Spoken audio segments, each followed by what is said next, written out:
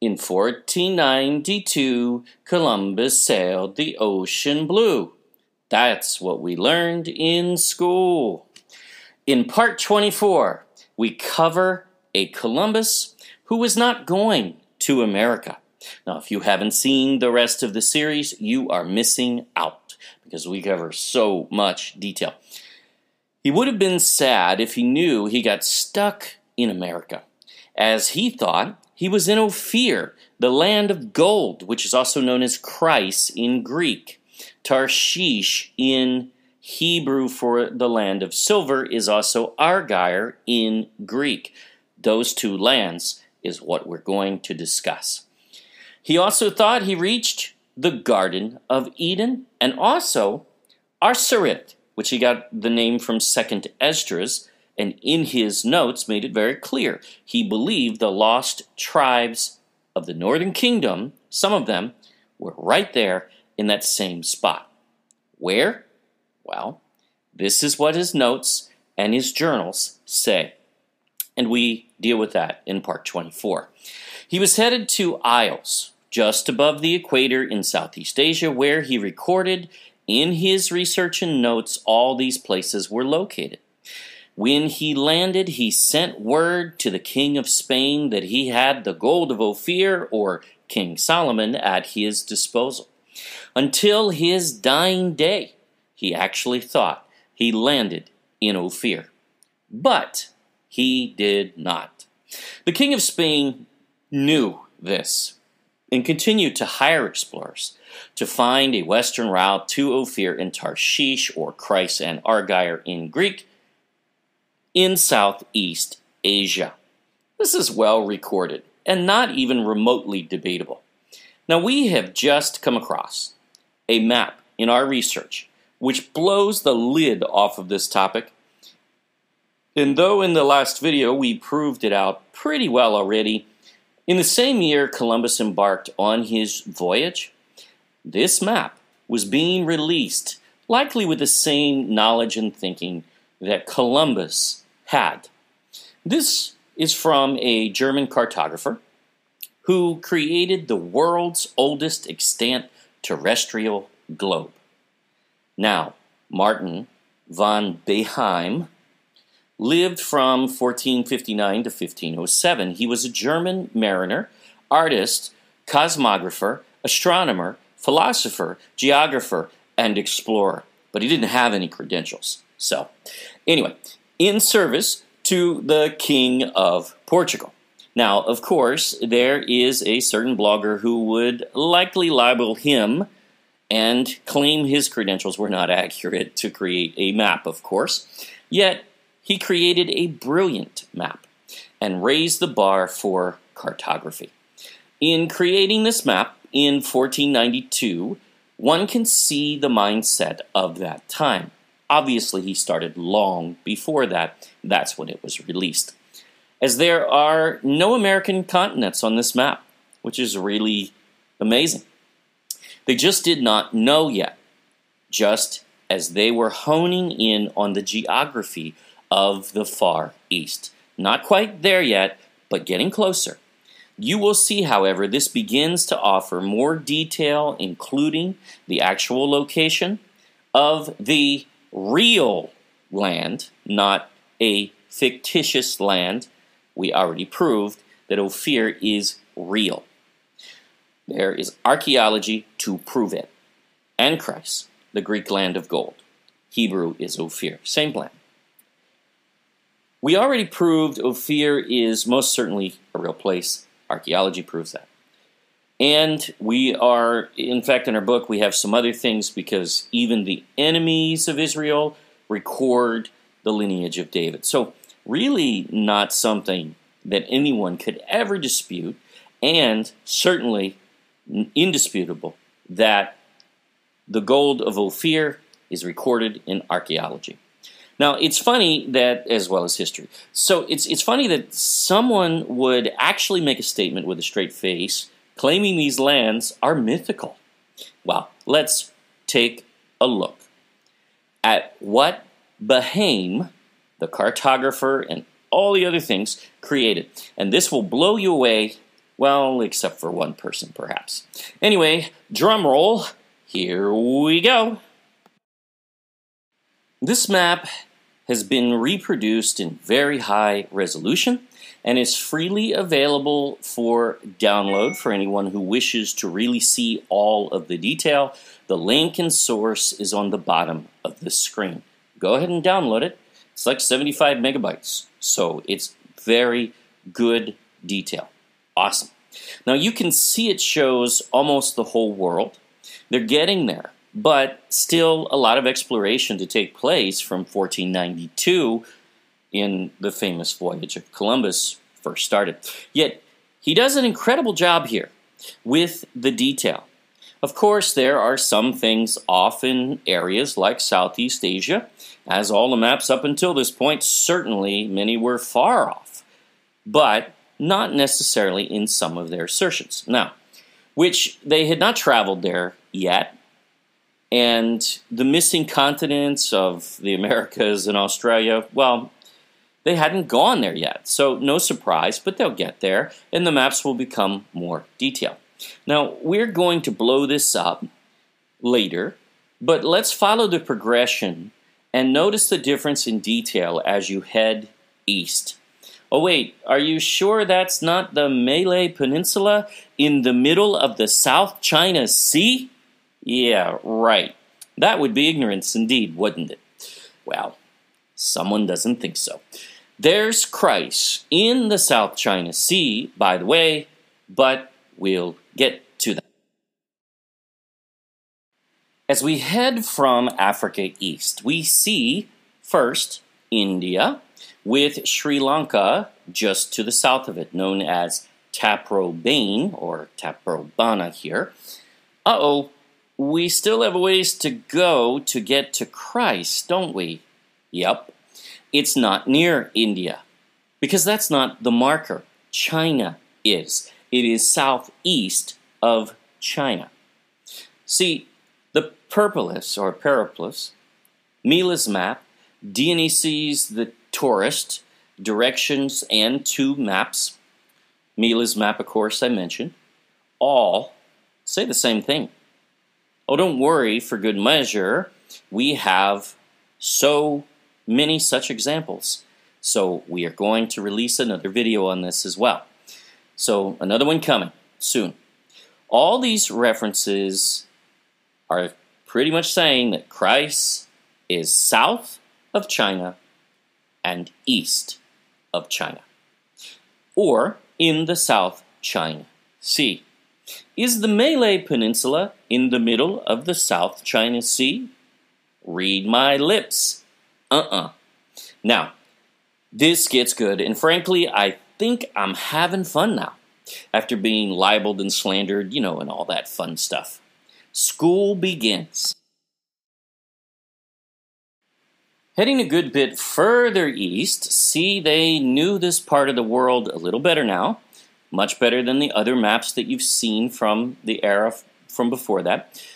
There's the Malay Peninsula, labeled Kalor or Koles, same thing, referenced by Mila, in fact, and others as the southern tip of the Malay Peninsula.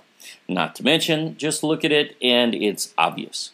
So, oops, isn't that CHRYSE further east than that? It is.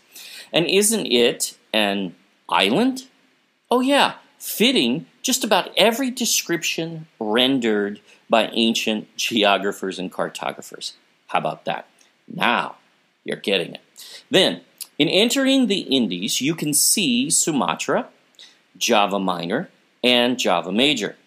Now look up at the top of the map and you see China, or Cathay, its old name, and it renders India again, but that's not the same India. That's Indochina. Everybody knows that, very obvious. But now you see that Indochina and Malaysia make the map. The other maps, like Mila's and Dionysius the tourist, they don't have that yet, because in that era they didn't know yet. They just knew that there were 2 islands there and that they were southeast of China. That is the marker. So, frankly, he did a pretty good job here. Not a bad representation, especially for one who had not been there. So here is CHRYSE just north of the equator. That's where it should be. And ARGYRE just below the equator, which is close and pretty good for someone who, again, had not been there. You mean where Columbus said you would find the Garden of Eden, Ophir, Tarshish, and ARGYRE in Southeast Asia? Yep, just north of the equator. You mean southeast of China, where the bulk of the directions and maps lead for CHRYSE? You got it. Realize this guy is a German with no agenda, at least not that you can see anywhere really, certainly not anything from the British. And he's working here for the Portuguese, who occupy Malaysia, including the peninsula, the Malay Peninsula, in this era. They'll conquer it soon after this. Now, one thing he got wrong, though, is he didn't know exactly how north Japan was. As you see, Sapangu to the right, the upper right. Now, it would be complete ignorance at this point to then throw out all the other directions, which are pretty accurate and clear in terms of the Malay Peninsula, which is clearly not CHRYSE. Sorry. The Indies, China, Indochina, India, Sri Lanka, those are all pretty accurate and very close. It's clearly Japan that is wrong here. However, knowing the thinking of that day, especially Columbus, places Ophir or CHRYSE just north of the equator in the Southeast Asian islands. Now that portion is accurate, and they're following that. He has that information at his disposal and confirmed to be so. Again, look at these markers. They fully identify where we are here. Now, let's zoom in on the red square you see around the equator there in Southeast Asia. Oh, this is cool. We are zooming in on the islands in the South China Sea. See the equator there. Notice CHRYSE or CHRYSIS. It is CHRYSE as confirmed by many sources, which is identified by several that way. He doesn't, especially the source that we put on the last screens, he doesn't have all these islands down, but he definitely has two, which he labels CHRYSE and ARGYRE, the land of gold and the land of silver, named in Greek, but Ophir and Tarshish in biblical Hebrew. Pretty much where Luzon Island should be is CHRYSE. Look to the left here. Here's the modern shape of Luzon to the right of it. And that's behind CHRYSE to the left, or Ophir, the land of gold. That, my friends, is Luzon Island. Look at the shape. Yes, a map with a very close geographical shape. How about that? Now, he even got the points on the top pretty close. Look at that. Wow. Luzon Island is most certainly CHRYSE and Ophir, not just because of this map, but because we prove it many ways, and one having never reviewed this extensive case, well, of course, they wouldn't even know, and attempting to argue at that point would just come from ignorance from a few brief videos. Now, they're just trying to confuse people, really. It's basically a communist-style agitation. That's all it is. So that won't work here, and we will slap that down every time. And again, in the Lukoi or Lukos of Luzon video, a couple of videos ago, we already have that in Magellan's own handwriting, that Ophir and Tarshish are the Lukos, and Pigafetta says they are from Luzon, period. Now, this is not so hidden, my friends, and at this point, it would take willing ignorance to then ignore this and most especially to attempt debate from a position of really nothing. Now, look at ARGYRE, just below the equator. Again, we know Mindanao is just above, but Bahame had no way of knowing that yet. Yet somehow, look to the left, look at the two shapes. He got the geographic shape of Mindanao pretty close. Dude, how does that happen? Mindanao is the Greek ARGYRE, known as Tarshish in Hebrew, land of silver. Oh yeah, you do realize Tarshish, or descendants of his tribe, traveled here to the Philippines from Greece as well, right? Because it was his ships, the ships of Tarshish, and he was a mariner because he inherited islands in Greece initially. But it is his family that brought Ophir and Sheba to the Philippines, to Ophir. And then it was named Ophir and Sheba after them, but also an area named Tarshish, even though he's from Japheth. But that's how he enters the picture. Now, his father was Javan, who founded Greece, and again, he inherited the Greek Isles, or part of them, him and his brothers. No wonder the tallest mountain on Mindanao and in the whole Philippines is actually named in Greek, as Apo is a Greek loanword, not a Philippine origin. See, even some of the books which discuss this map then go on and they try to make Japan the marker here, ignoring all the rest. And this is our issue with scholarship when it enters the realm of, sorry, but stupid. Like, that is just willing ignorance, as 2 Peter chapter 3 warned. This is clear. Again, what is out of place here and glaring is Japan is too far south on this map, which Bahame would not know nor be expected to. There are no markers to locate Japan really for him to use. Marco Polo, who records that he went there, really did not locate it specifically in any kind of directions for him to use. Though he wrote of Sapangu and some of the things it was rich in and other things like that. But many wonder if he was even in Japan, actually. But the etymology does seem to match, and we wouldn't argue with that at this point. But there are several markers to locate CHRYSE, where it is. Not near Japan. That would be ridiculous. Far too many things have come into place to remotely go in that direction, and Bahame did so academically, credibly, and downright beautifully. Also, the other markers of southeast of China, perfectly fitting the Periplus directions, Mila's map, as well as Dionysus' directions, and two maps that we showed in the last video. It is southeast of China where it should be. It is also north of the equator. Again, just as we covered in Columbus in part 24, where it should be. It is in the South China Sea, where it should be. It is the most abundant land of gold in all of history, and remains number 2 in untapped gold deposits in the ground to this day. We covered that earlier. Proven scientifically. The resources all match. The history is overwhelming and abundant, regardless of whether someone wants to debate one source, which does nothing to disprove, especially when they are misreading.